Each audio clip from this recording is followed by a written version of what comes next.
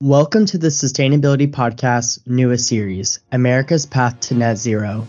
This series is dedicated to the investment made by the U.S. in the pursuit of a net zero emissions and a greener tomorrow. In the next 4 episodes, I will be covering emerging industries, established technologies, future policies, and the impact of the Inflation Reduction Act. The featured guests include ARC's finest analyst and the founder of the American Energy Society. I hope this series leaves you with a better understanding of the Inflation Reduction Act, emerging decarbonization technologies, and your role in the energy transition.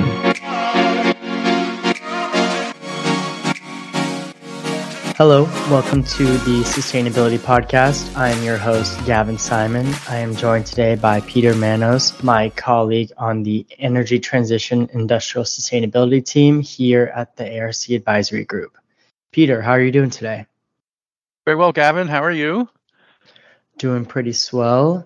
I'm looking forward to having this conversation with you. The Inflation Reduction Act is always something that we're throwing around, and the IRA is always being thrown around, and you always have some really great insight on it. And so I wanted to get started with, can we just have a little bit of a background of yourself? Sure. Well, my background-wise, I've been in the electric utility industry since engineering school in the mid-'80s with Con Edison in New York City as an engineer, and been doing various, product strategic consulting for product marketing, advising solution providers, benchmarking end users in the utility community, and also a lot of cross-industry work around things that asset-intensive industries have in common, and the solutions that are helping them to perform better. So at ARC Advisory Group for the last 2 years, my work has been right in the areas that I mentioned, and covers a lot of the key trends that relate to the benefits and the platforms and equipment involved in what we're talking about today, which is the Inflation Reduction Act. So it's just an enormous injection into the U.S. economy of initiatives that are going to enable manufacturers to be incented to do more manufacturing domestically, to ensure our energy security, as well as, most importantly, enable us to further accelerate the uptake of renewable sources of energy and electric vehicles.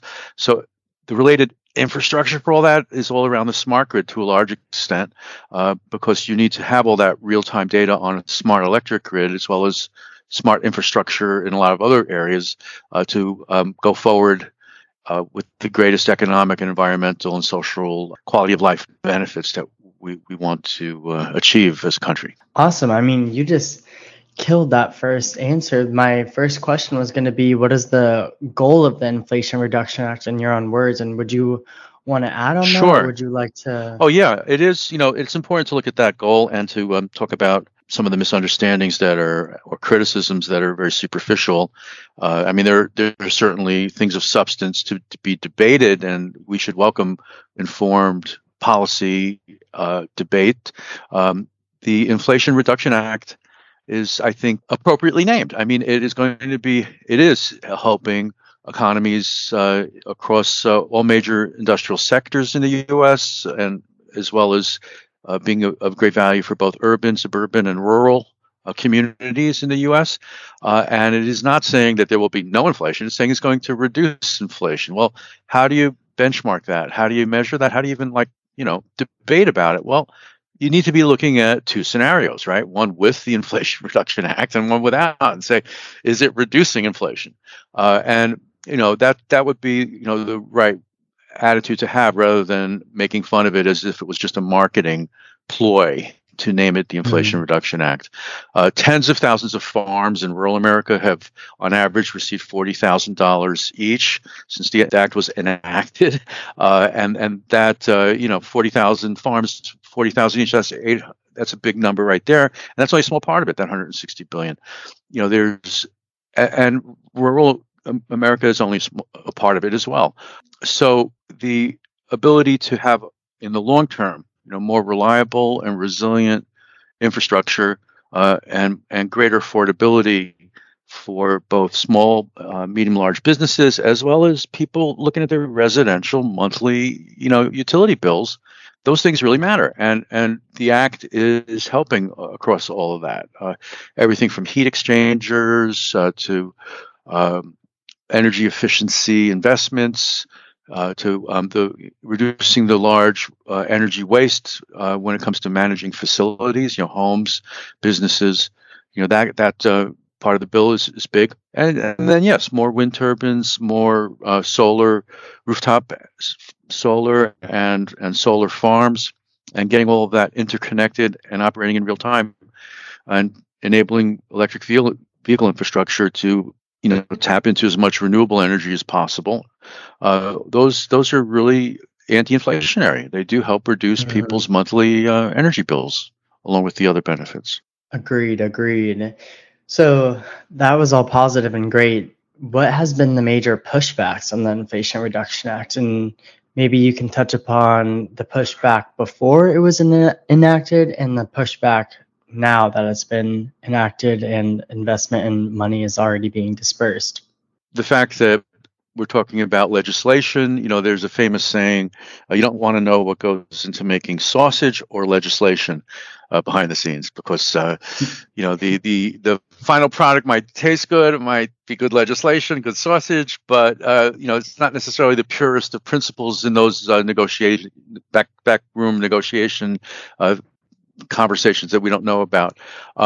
So I think, putting aside the very superficial criticism of the name of the act, which I think I've addressed, we're really, talking about ability to be more energy independent. So obviously, other economies outside the U.S. are going to complain and push back. And if you search for anything about France or Germany or other European major economies' response to the Inflation Reduction Act, right, you're going to see some negatives there.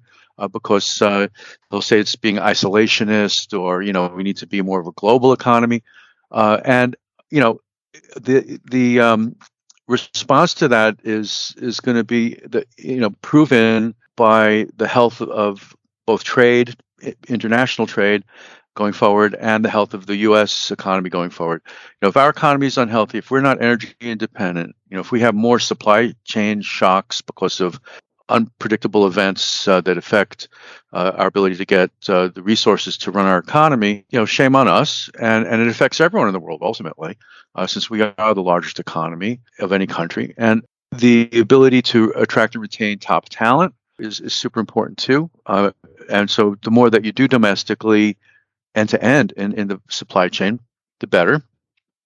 You and I both, Gavin, exchanged ideas after reviewing some recent Department of Energy publications about energy storage from the R&D, from the fundamental technology point of view, and the work that is being done to ensure that we have healthy R&D, because if you look at Andy Grove, the founder of Intel. Okay, I mean, he developed the semiconductor microprocessor, right?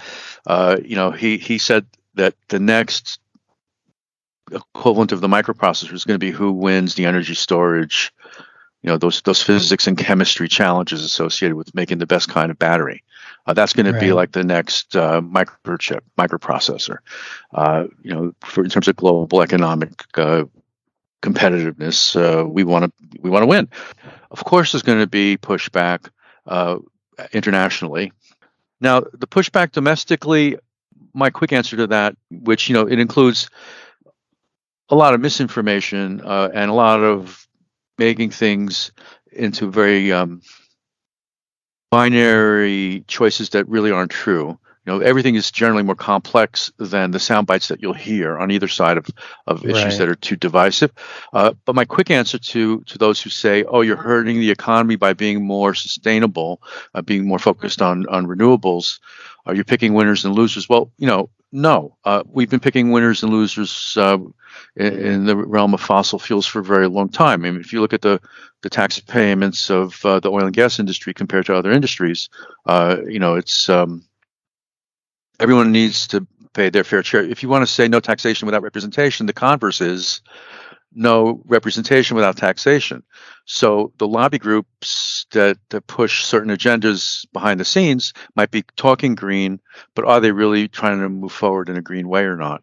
And my answer to the really more informed debate that there's genuine things to debate about from a policy and economics point of view is we need more environmental, social, corporate governance data, not less, if we want to have an informed debate, right? The way to have an informed debate is to have more data and good data that the opposing sides agree on. So to be anti-ESG is to say we don't want an informed debate, because ESG solutions that inform those investment hedge funds, the underlying software that's being used both for environmental health and safety, enterprise asset management, environmental, social, and corporate governance software on the part of asset owner operators, who are actually trying to run their machinery at their plants better and track what they're doing to be more green. That software informs the debate. That has everything in it that shows the benefits of, if you invest in worker safety and in having a less contaminants let's say in a chemical plant, so that the workers aren't inhaling, toxic fumes. You can have attract and retain employees. They're going to be healthier employees. That's a good thing. That's not a bad thing. And if you're saying, oh, you're overly socially engineering, I'll gladly debate the hedge fund questions. There are some valid points about specific pension funds choosing or not the way they want. But to shut down the flow of data to have a good debate, that's not American. That's not a highly principled position for anyone to take, I would say. So, for example, let's say we have a VP of operations who is looking at the cost from the past year and still see higher costs from a new influx of renewable energy and further investment into ESG investments. How can a VP of operations make an informed opinion without the ESG data?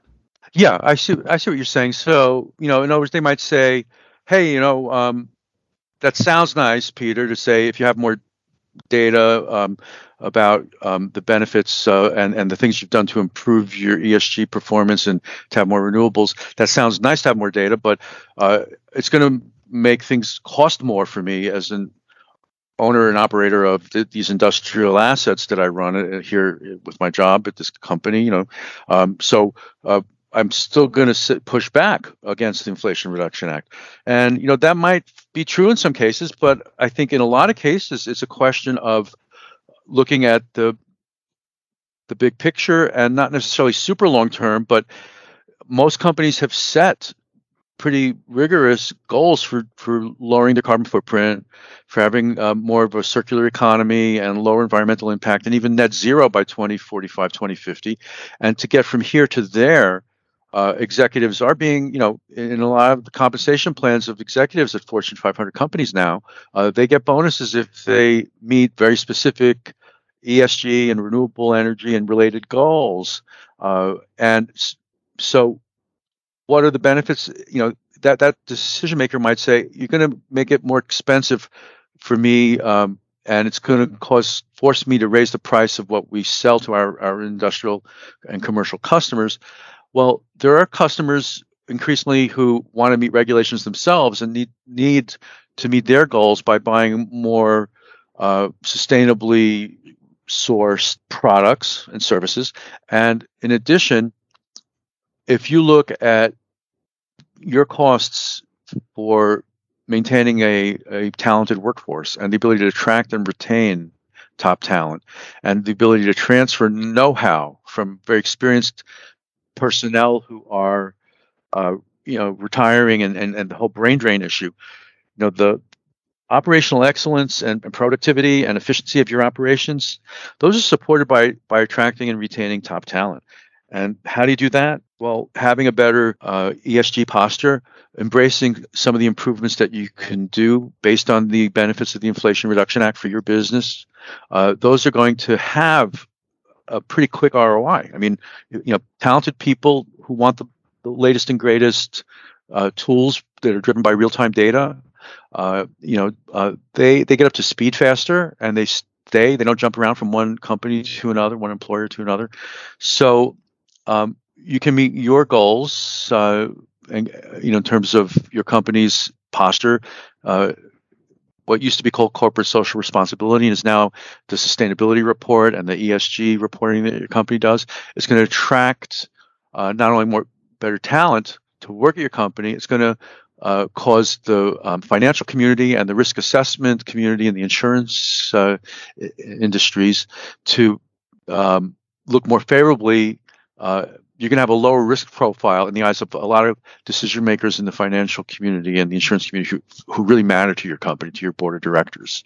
So there's a lot of goodness there that needs to be adapted to new ways of looking at the ROI of these sorts of things. Agreed. And I think it's pretty interesting because we have so many companies today making such an effort on ESG reporting and sustainability reporting, but the US really hasn't laid out a framework specifically for ESG reporting. So maybe, hopefully, in the coming years, I'm optimistic to see something come down the line by the federal government to give a outline for ESG reporting so everybody can be on the same page and a universal language. Oh yeah, and the SEC has strengthened it, and you also have a lot of companies that are multinationals that are standardizing to some higher European standards that are continuing to roll out, and actually also in Europe they're expanding in terms of there's going to be tens of thousands of more companies in the mid-tier market and lower and smaller companies. They're going to be getting on board with it because they have to, based on the European regulations. Another aspect of this is, we need to not be talking in generalities. Now, if someone has a criticism of something in relation to the Inflation Reduction Act, I'd love to hear, the specific things that they think could be done better, and let's compare two options, right? That's, I think, a key principle here that you and I both agree on, and there's a lot of depth to that when you really look at it, So the pivot point is still in the future, but a way of looking at that pivot point is that the risk of not getting ahead, of being more focused on energy transition and industrial sustainability excellence instead of being like a follower, being a leader. The benefits of proactiveness are going to outweigh the safety, quote unquote, of waiting and seeing. It's not going to be worth it. It's not going to be worth it to be a laggard. You want to be a leader. You've published a lot of work around digital twin. How can a digital twin be useful when estimating the Inflation Reduction Act's impact? Because from my understanding, a digital twin is a great way to duplicate a factory or a manufacturing facility digitally. But how can I use a digital twin to basically plot out and estimate the impact of the Inflation Reduction Act? That's a great question, and there's a good chunk of future in what I'm about to talk about, but I think it's a future that's coming quicker than we might think. And one of the strategy reports I wrote on ESG, I had so much additional thinking around the digital twin aspect that I wrote a second piece of an ARC Insight a while back, which I called the Sustainability Singularity. And my view is, when you look at what a lot of the ARC analysts who are many decades steeped in industrial automation, they're like, we have, Ralph Rio, Craig Resnick, and several other, real digital twin experts who talk about everything from the design digital twin to operational digital twins and rolling up, pieces of equipment that you model digitally, rolling up from the factory floor to various degrees of accuracy now, starting to model the entire plant, in terms of a digital twin capability. Well, as those capabilities roll out, there's an acceleration because the computing power, cloud-based solutions are enabling huge amounts of data to actually be analyzed by these ever more powerful machine learning models and apply artificial intelligence to get all these analytical insights, right? So that you can actually fine tune not just a plant, but a fleet of plants that are owned by a single company and optimize as asset owners do. They optimize to maximize productivity, profitability, but now they can add and are adding constraints around lowering emissions, meeting ESG goals. So what does that have to do with my sustainability singularity and having a good debate? Well, A good debate, as we said, is about comparing different options. Should I pay more upfront for something that's more energy efficient, and maybe will have a operationally, won't have as heavy maintenance requirements because it's a more robust piece of equipment? Should I pay a premium for that upfront versus buy something that might run a little hotter, not as super energy efficient, but have a lower upfront cost? Well, if you can model things so accurately that you can model those two scenarios, you can make a better decision. And as social impacts and circular economy impacts and supply chain dependencies, there's all these other aspects up and down the industrial sustainability spectrum of workflows and information flows. As that's all modeled better and better, you're going to have digital twin models for big decisions. Like what are the economic impacts going to be of option A versus option B?